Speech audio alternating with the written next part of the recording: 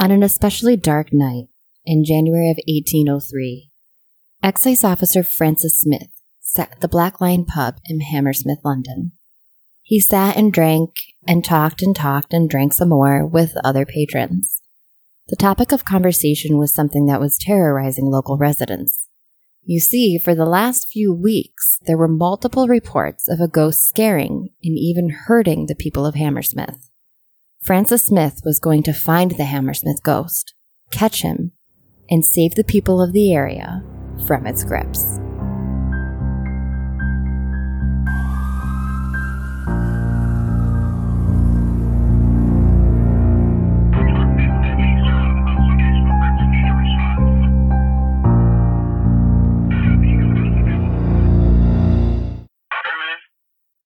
Hello.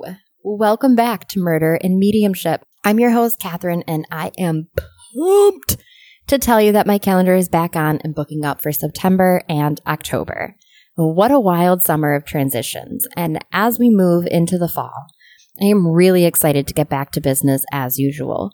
That being said, I do want to remind you that this month's Patreon exclusive episode is our live episode, where I tell the story and you get to ask questions that I'll answer psychically or as a medium or as both. The episodes are exclusive to the tier Investigate, and this month we're connecting to Jeffrey Epstein. Ooh, and I'm itching for a controversial interview, and this is who we've chosen. By we, I kind of sort of mostly mean me this time, but it will only be available to patrons. I am nervous to even record this because it just feels icky, and it also feels like I'm really hoping we get some good juicy information out of it. However, as we know, or maybe you don't, Spirit doesn't have to show up if Spirit doesn't want to. However, that is why we also have the ability to tap in psychically. So we're either talking to Jeffrey Epstein or we're feeling into what happened, and I am super excited for this episode. Second off, I am adding another segment to the show, one that all of you can contribute to. So if you have any experiences as an intuitive with hauntings or supernatural incidents, even if you're not someone who is connected to spirit in a more intense way, excuse my watch hitting everything. If you've had unexplainable... Second off, I'm adding another segment to the show, one that all of you can contribute to. So if you have any experiences as an intuitive with hauntings or spirit whatsoever, anything supernatural that you've experienced, maybe you're not someone who believes in ghosts and the afterlife and all of that, but something weird has happened to you, something unexplainable, or with true crime in real life, I want to hear about them. Either send a message to my Instagram, catherine.ann.intuitive, or email me at catherinegalvin@catherineannintuitive.com. Of course, I will link both in the show notes, but send your story, your first name, and where you're from, and I'll pick some to read as part of an episode. I'm really excited to try something new, so if you have anything you're dying to share, send it on over. All right, back to this ghostly murder story. Earlier in the evening, around 10:30, Smith had gone down to the Black Lion pub, still in existence, just spelled with an I instead of a Y, and he was throwing back some drinks. He stopped and spoke to the watchman, who called out the time, I believe, every half hour so that you knew what time it was, which kind of feels redundant, I feel like. Anyway, Smith tells him, the watchman, that he's going to head out and look for the Hammersmith ghost and, quote, take him. The watchman agreed to meet up with Smith and hunt for the ghost together, just as soon as he called the hour of 11 p.m. And you're probably wondering who the hell the Hammersmith ghost is at this point. You see, the citizens of Hammersmith believe that this ghost was a man who had taken his own life by cutting his own throat. Disclaimer, gross details, which is hard to imagine in the first place, such a gruesome act performed on yourself. I know that even now, in the year 2022, a lot of religions believe that the act of taking your own life prohibits you from entering heaven, and that you lose the right to a church burial. This was a common belief in the 1800s, but this man who took his own life was supposedly buried in the church cemetery anyway. And this is the logic that was applied as to why he would now be haunting the streets of Hammersmith, scaring carriage drivers into abandoning their carriages full of passengers, and scaring passers-by while wandering St. Paul's churchyard, even physically assaulting a pregnant woman who ended up passing away following the assault. The story goes on that she was walking home, I believe taking a cut through the cemetery, and the Hammersmith ghost jumped out at her and hugged her. The pregnant woman, he was just friendly. He was wishing her good luck and, childbirth and all, as many didn't make it out of childbirth in the 1800s. And I don't know why I'm laughing while I say that. But anyway, the pregnant woman was said to have fainted, like everybody did in the 1800s. I just see like that demure hand over their forehead and boom, they drop, right? But she fainted from fear and was found wandering later around the cemetery, kind of like disconnected, not really there. And she was taken home, led home by her neighbors, and she was laid down to rest, and she never woke up. 2 days later, she died in bed. And another witness claimed to have seen someone, after scaring the pregnant woman, he had seen someone throw a white tablecloth down and run from the scene. Another townsperson, Thomas Groom, claimed to have been going through the churchyard sometime between 8 and 9 p.m. when someone came from behind a tombstone and caught him by the throat with both hands and held him tightly.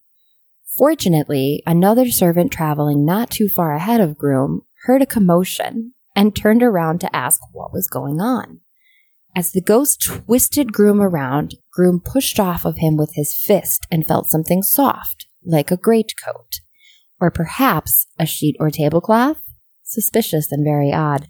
I've never heard of a ghost being soft to the touch. And as an aside, I love that he chose to punch the ghost.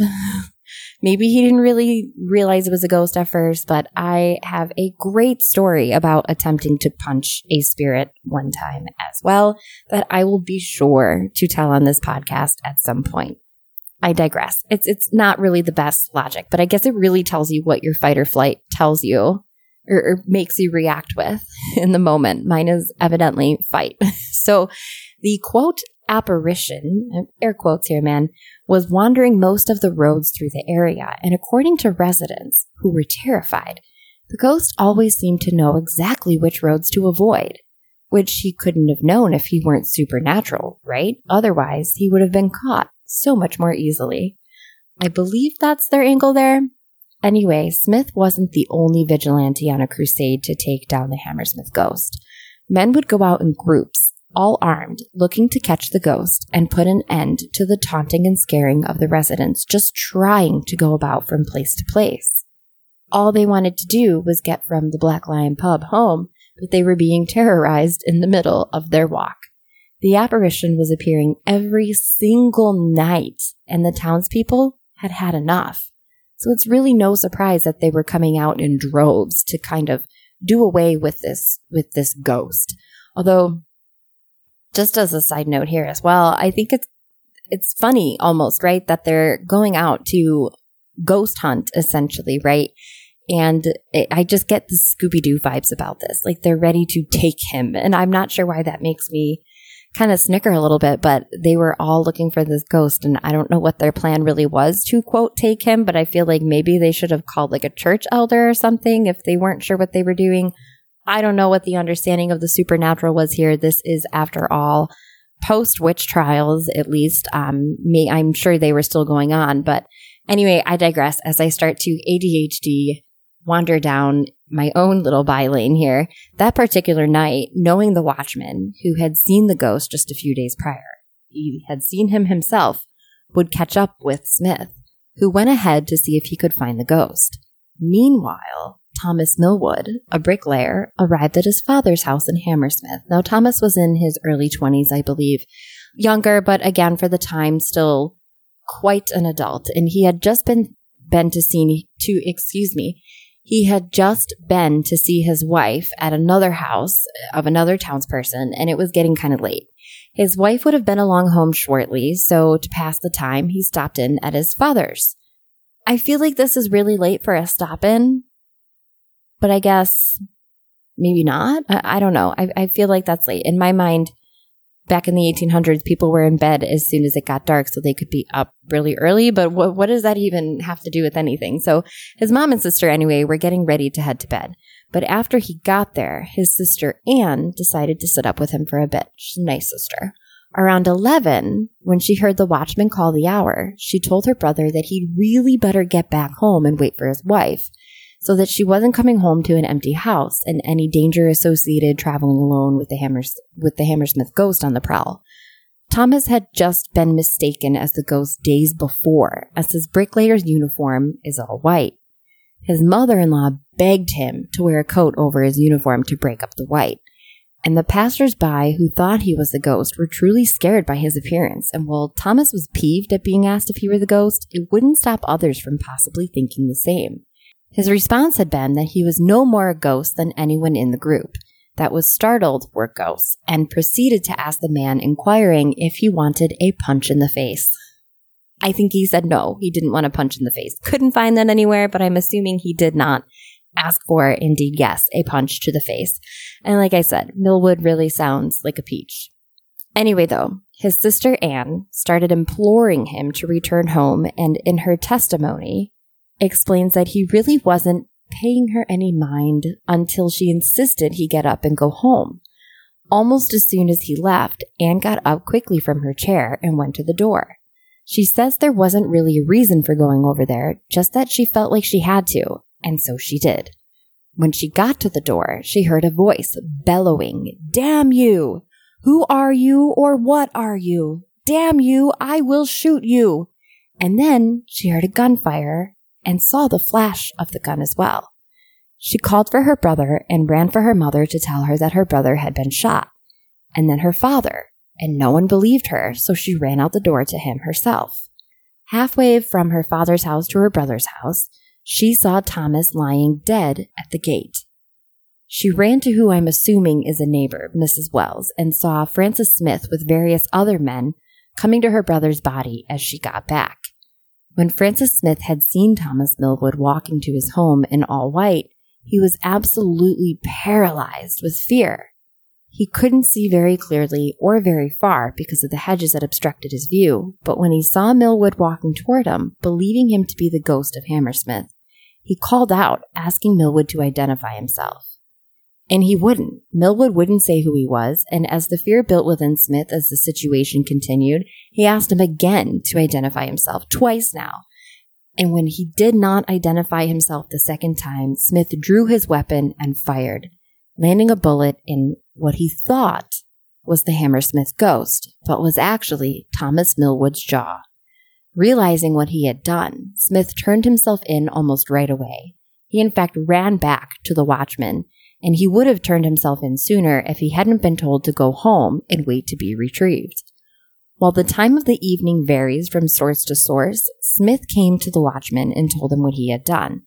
The watchman had heard gunshots but had thought nothing of it, as apparently hearing gunshots was fairly common for Hammersmith residents.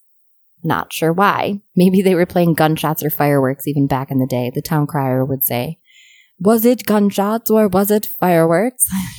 Sorry. Anyway, a group of men, including Smith and the watchman, went back to where the shooting had taken place and sent for the high constable to come and inspect the scene that lay before them. While they waited for the constable to arrive, they also sent Smith back to his home to wait for them to come to him. According to witness testimony of the men who went with him back to Millwood's body, Smith had grown increasingly agitated, and I believe they just wanted to remove him from an already horrific situation, so they told him to go home. But before leaving, he explained to them that he had called out to Millwood more than once. Millwood had failed to respond, and filled with fear and convinced that Millwood was the Hammersmith ghost, Smith fired. He stated that he never would have pulled the trigger had he known it was anyone else other than the ghost, and he had no prior issues with Millwood. He really didn't know him much at all. The witnesses agreed that Millwood had been wearing clothing that made him appear very similar to descriptions of the Hammersmith ghost, and they could understand how the misunderstanding would have occurred. A few of the men carried the deceased Millwood to the Black Lion pub, the very location where so much of this plot had been thought up. Nothing better than drunken ideas, right? The town physician examined Millwood's body on the 6th of January and determined that the cause of death was absolutely a gunshot wound to the left side lower jaw. It was a smaller round and penetrated the vertebrae of the neck, injuring the spinal marrow. His jaw was broken and his face was blackened. The coroner's notes have certainly come a very long way in the last couple hundred years. The small group went to the residence of Francis Smith to, quote, collect him. It was said that as he saw them approaching, he came down almost immediately and confessed to killing Millwood and for mistaking him for the Hammersmith ghost. At trial, 12 witnesses showed up to Smith's defense to testify to his good character. The jury deliberated for a mere 45 minutes and came, and I don't know if that's like pretty typical for the time, but they deliberated for what seems like a very short amount of time to me, and they came back with a verdict of manslaughter. The Lord Chief Baron basically said, nope, he's either guilty of murder or he's not. You can't find him guilty of manslaughter because that's not the charge he's being tried for, and yada yada. If the court wants to cut him any slack, that's for the Crown to decide, not the jury. The jury went back to deliberate and found him guilty of murder, which carried a sentence of death. The Crown did reduce the sentence to 1 year of hard labor by royal pardon. So was it willful murder or not? That was the big question that loomed over that trial. And you'll never believe this, but the actual Hammersmith ghost was eventually caught. And I don't mean it was actually a ghost. I mean, it was very much Scooby-Doo style, where someone basically ripped the sheet from his head. John Graham, the real, quote, ghost, was the local shoemaker, dressing up as a ghost with a, yes, white sheet over his body. How did he always escape? Well, he just simply took the sheet off his head and put it into a bag and then blended in with the others. Why would a grown man do this? I can almost relate to this. Because someone scared his children with ghost stories and they wouldn't sleep because of it. And because they weren't sleeping, he wasn't sleeping. As a parent here, I can kind of see seeking revenge on someone for this because no sleep is quite miserable. But I mean, a pregnant lady died because of his antics. And in case you're wondering, no, he was never punished for his actions, despite the terror that ensued because of them. And you know, it's funny too, because before finding out that he had been caught, there was no doubt in my mind that this was some asshole scaring people. But to hear that he was doing it because his children were scared by someone else, I love it. And it doesn't even sound like it was because the kids were scared. It was more because he was struggling because of it. He was tired because his kids were tired. So despite the fact that, see, not much has changed from 1800s to 2022, where we know if sleep is interrupted, we come up with terrible ideas and make horrific decisions. Despite the fact that the Hammersmith ghost was an absolute farce, the location where the group of men took Thomas Millwood's body is said to be haunted today. The pub sits on the north bank of the River Thames, famous for its annual Oxford and Cambridge boat race. It's located directly next to the Black Lion Lane and is still known as the Black Lion Pub, like I said, just spelled with an I instead of a Y. And it's said that the ghost of Thomas Millwood makes his presence very known. There's even a plaque outside of the pub that tells the story of the Hammersmith ghost and of Francis Smith. Previous owners, managers, and restaurant staff have heard floorboards creaking like they're being walked on when no one else is there, and patrons have heard their name whispered in their ear when no one was actually talking to them. Ghost tours stop by the pub, and people from all over the world come to catch a glimpse of the ghost of Thomas Millwood. A chef who used to live upstairs above the pub and work there as well claimed to have seen the ghost of Millwood every single night. Recent managers Jolanta and Tom Rosick told Express.co.uk that it had been a while since they've heard about the ghost, but that a friend of theirs had seen someone running past her in the hallway, though no one was there.